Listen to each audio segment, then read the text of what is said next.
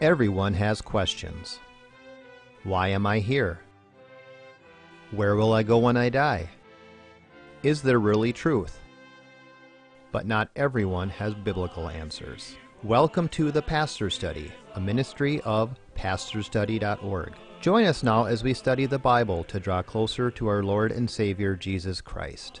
Here is Pastor Tom Brock.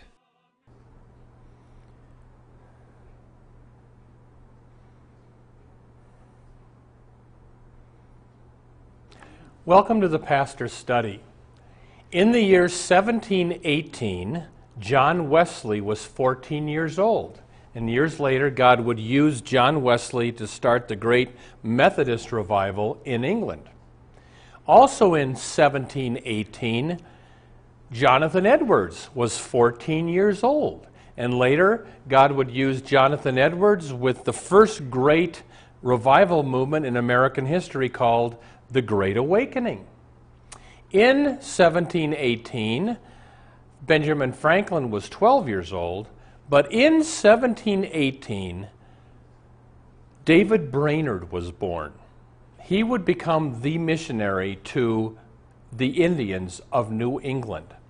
Here is David Brainerd's personal diary. After he died at age just 29, Jonathan Edwards, his friend, published this diary. It has never gone out of print. For 250 years, this diary has been an encouragement to countless missionaries. So, John Wesley himself said, quote, "Let every preacher carefully read over the life of David Brainerd." What I want to do on this program is to tell you the story of David Brainerd's life and then draw lessons from his life for ours. So would you pray with me? Father, we want to pray, if there's a missionary out there that doesn't know he or she is to be a missionary yet, that you would call them to the work you have for them. Those of us who are staying at home, Lord, inspire us to be a David Brainerd wherever we're at. Teach us, we pray, in Jesus' name. Amen. The life of David Brainerd. David Brainerd was born on April 20th, 1718 in Connecticut. He was one of 10 children. His father was a strict Puritan. He was raised, therefore, in a very devout Christian family.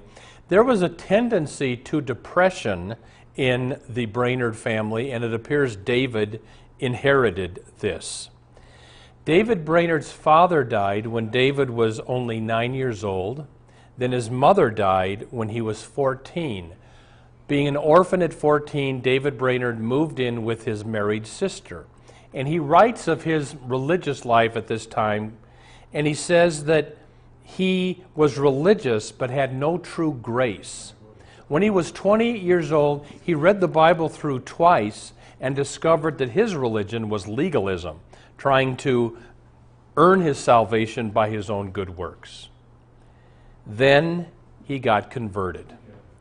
And here is what happened an hour before sunset at the age of 21 in a lonely place where he went to pray. Here's what he writes. "As I was walking in a dark, thick grove of trees, unspeakable glory seemed to open to my soul.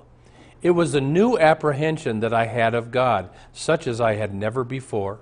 So I stood still and wondered and admired. My soul rejoiced with joy unspeakable to see such a God, such a glorious divine being. And I was inwardly pleased and satisfied that he should be God over all forever and ever. My soul was so captivated and delighted with the excellency, the loveliness, and the greatness of God that I was even swallowed up in him. Thus the Lord, I trust, brought me to a hearty desire to exalt him, to set him on the throne, and to seek first his kingdom, that is, principally to aim at his honor and glory as the King of the universe. I felt myself to be in a new world." He got converted. 2 months after his conversion, Brainerd enters Yale University to become a pastor. He discovers that the religious atmosphere at Yale is pretty bleak.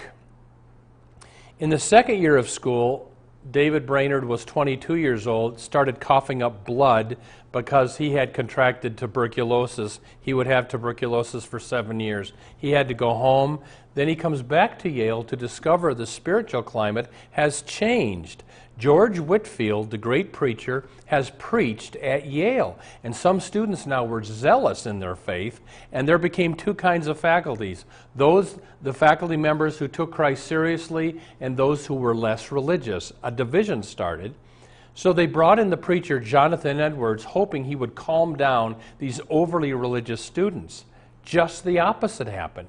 Jonathan Edwards came in and said, this revival is of God. Yes, there are excesses, but still, this is where we should be heading.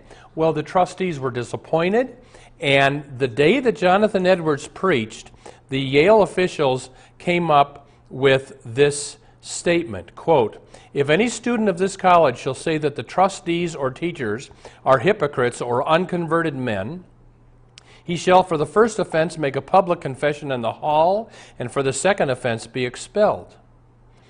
Well, David Brainerd was there hearing Jonathan Edwards preach at Yale, and David Brainerd was overheard to say to a fellow student that some teachers here have no more grace than a chair, and Brainerd wondered out loud why the rector of Yale hadn't fallen down dead because of his trying to put out the students' fire in their Christian zeal.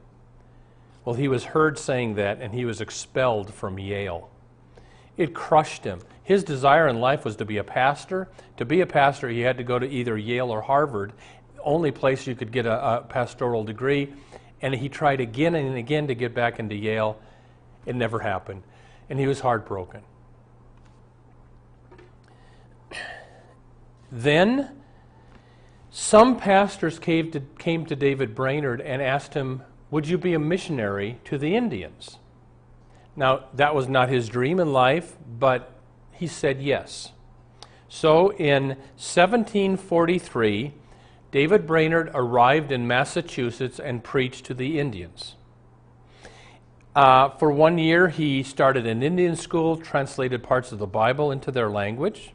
The next year, in 1745, he preached to the Indians in Pennsylvania, and then he made his first preaching trip to preach to the Indians in New Jersey. And it was in New Jersey where God started to move, and within a year, there were 130 Indians who had converted to Christ. Brainerd stayed with these Indians until he was too sick to minister. He went back home to recuperate, but he never did. In 1747, Brainerd made one last visit to his Indian converts, and then he rode to the home of Jonathan Edwards, the famous preacher, and Jonathan Edwards and his daughter brought him into their home, tried to nurse him back to health for 6 months, but Brainerd died in Edwards' home at the age of 29. That is the short life of David Brainerd. But what he packed into his little life. I mean, of that 29 years, he was only converted for 7. But what he put into those years, here's the lessons I want to share now I get for our lives from David Brainerd. Number 1, God can use even our mistakes for His glory. Romans 8:28, we know that God causes all things, even our mistakes, we know that God causes all things to work together for good. David Brainerd says one careless word to a fellow student, he's kicked out of Yale, and now he can't be a pastor. Well, God didn't want him to be a pastor. God wanted him to be a missionary. So God can use even our mistakes for His glory. Second thing I learned from David Brainerd, God uses weak, sick saints for His glory. Brainerd wrote this in his diary. I rode several hours in the rain through the howling wilderness, although I was so disordered in body that nothing but blood came up from me. In the afternoon, my pain increased exceedingly, having lain in cold sweat all night. I coughed much bloody matter up this morning. I am not a little melancholy, that means depressed, and oftentimes I have had little rest in my bed because of my pain. I was able, however, to ride over to my people, the Indians, about 2 miles every day. In other words, in the days before pain pills, with tuberculosis yet, David Brainerd, with all of his sickness, pressed on to do God's will. Here I was at an older lady who was on her deathbed, I think. And Pastor Tom, why doesn't the Lord take me home? And I said, I don't know, but as long as you're breathing, He has a purpose for you. God can use sick saints. Maybe you're just supposed to lay in this bed and pray for this world. God uses sick, weak saints for His glory. Next lesson I get from David Brainerd. God uses sinners for His glory. When David Brainerd had his bouts of depression, he keenly felt how sinful he was. He wrote this in his diary: "'Tis distressing to feel in my soul that hell of corruption which still remains in me." In this diary, 22 times he longs to die. And he writes, "I was scarce ever more confounded with a sense of my own unfitness for my work than now.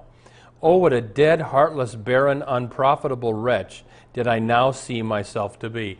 Now, it's interesting, his diary has encouraged missionaries for 250 years. And I think the reason it gets depressing, but it encourages us, if David Brainerd could have days when he felt like, I'm not fit for Christian ministry, I can have them too. Next lesson from David Brainerd. Be willing to suffer for the salvation of souls. David Brainerd said this about his life as a missionary to the Indians: "I live poorly with regard to the comforts of life. Most of my diet is boiled corn. I lodge on a bundle of straw, and my labor is very difficult. I have no bread. I am forced to go 10 or 15 miles for bread. Sometimes it is moldy before I eat it. But through divine goodness, I had some Indian meal, of which I made little cakes and fried them. Yet I felt contented with my circumstances and sweetly resigned to God." I mean, here is David Brainerd. He's got tuberculosis. He lives in a hovel. Why? Because he wants the Indians to be saved. And what I learned from this is I need to stop thinking about my own comfort so much. I need to be willing to suffer for the salvation of the lost. Do you know, at one point during this missionary activity to the Indians, David Brainerd gets a call from a wealthy, prestigious church in Long Island, New York. They want David to become their pastor. And remember, his life's dream was to be a pastor. He turned down the prestigious call in Long Island. Why? To stay with the Indians. I learned from David Brainerd, we need to get rid of this horrible health and wealth gospel we've got in the United States by some of these TV preachers. We need to remember and be like David Brainerd. I need to be willing to suffer for the gospel and not think about my own comfort. Here's the next lesson I get from David Brainerd. God can use people who struggle to love others. There were days David Brainerd felt love for the Indians. Quote, "In the evening I could not help but crying to God for those poor Indians, and after I went to bed my heart continued to go out to God for them till I dropped asleep. Oh, blessed be God that I may pray." But there were other days he didn't feel so nice toward the Indians. Quote, "About noon I rode up to the Indians, and while going, could feel no desires for them, and even dreaded to say anything to them." In other words, David Brainerd loved the Indians, but he wished he loved them more. I remember seeing a sign on a youth director's desk at a church. The sign said, "God loves you, and I'm trying." I've been a youth director. I know that feeling. And, you know, that was David Brainerd. He loved the Indians, but God will use people that don't love people as well as they should. Next lesson from David Brainerd. Have a secret life with God.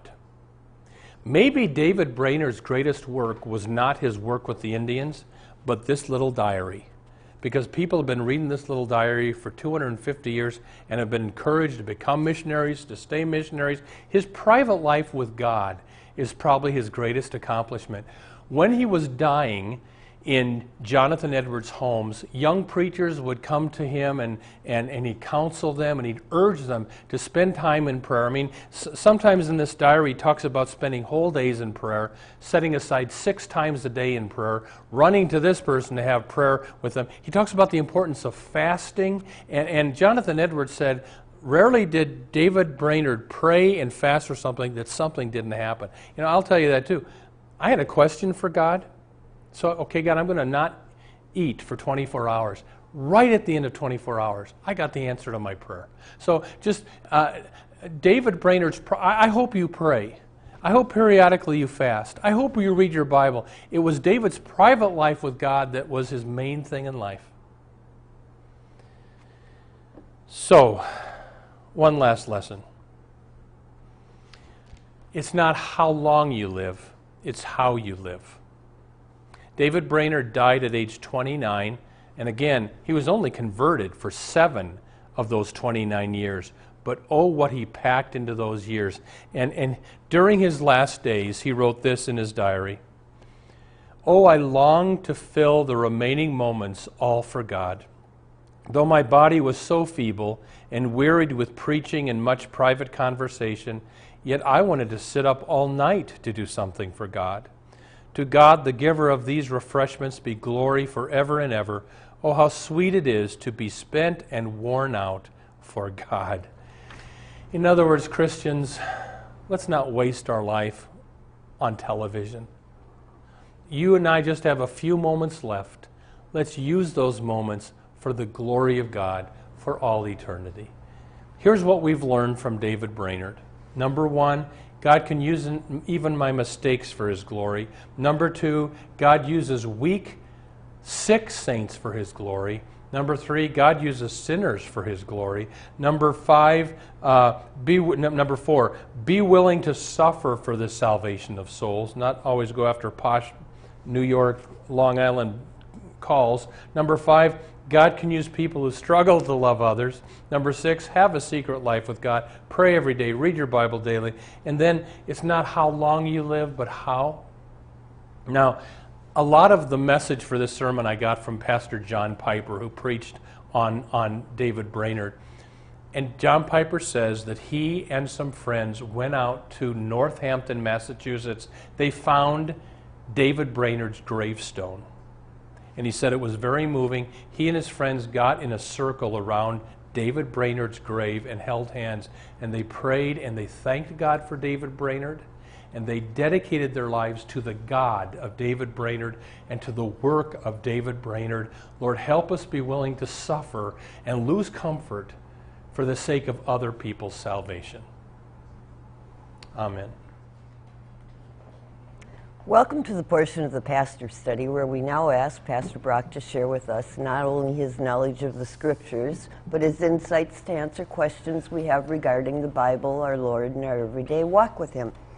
You know, Pastor Brock, this is interesting today to hear about this biography.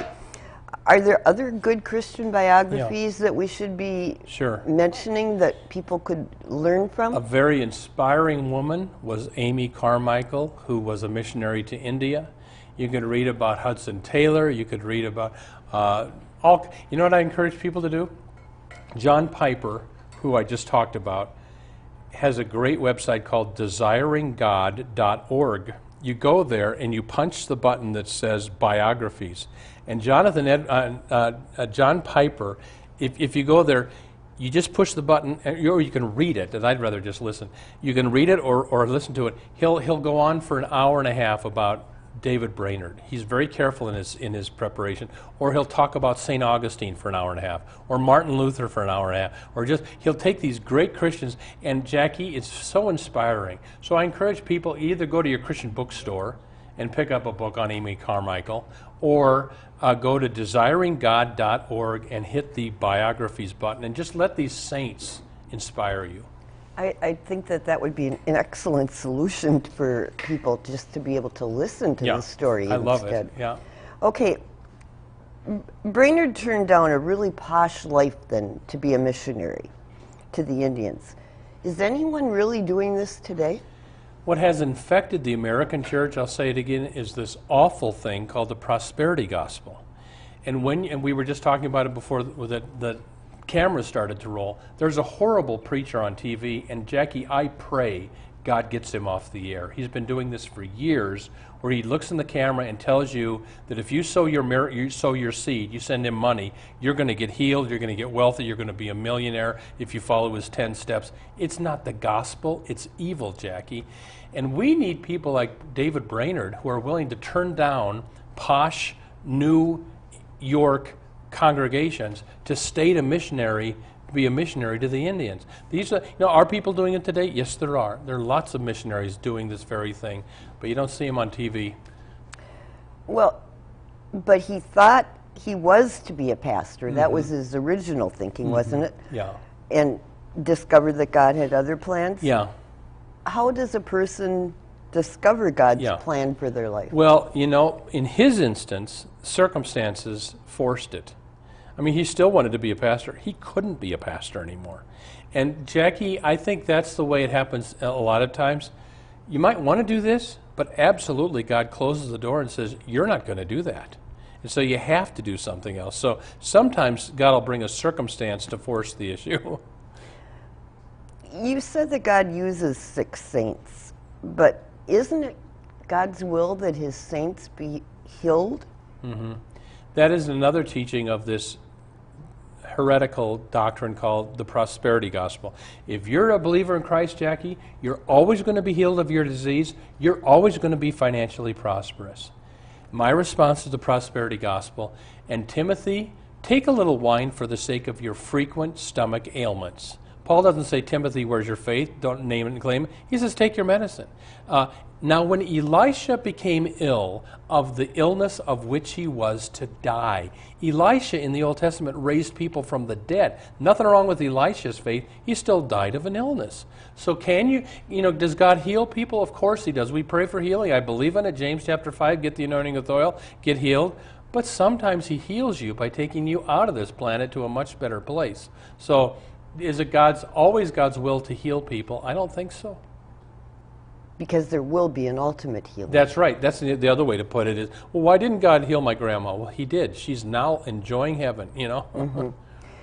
So, Pastor Brock, do you have any suggestions on how a person should develop a prayer life? Mm-hmm. Because prayer life was certainly important to him. It was. And I would encourage people to have a regular daily quiet time.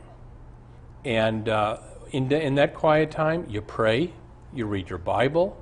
If you want, you can journal. Instead of Dear Diary, you say, Dear Heavenly Father, and you just write out to God what you're feeling and thinking. I use it sometimes. I sing to the Lord sometimes in my quiet time.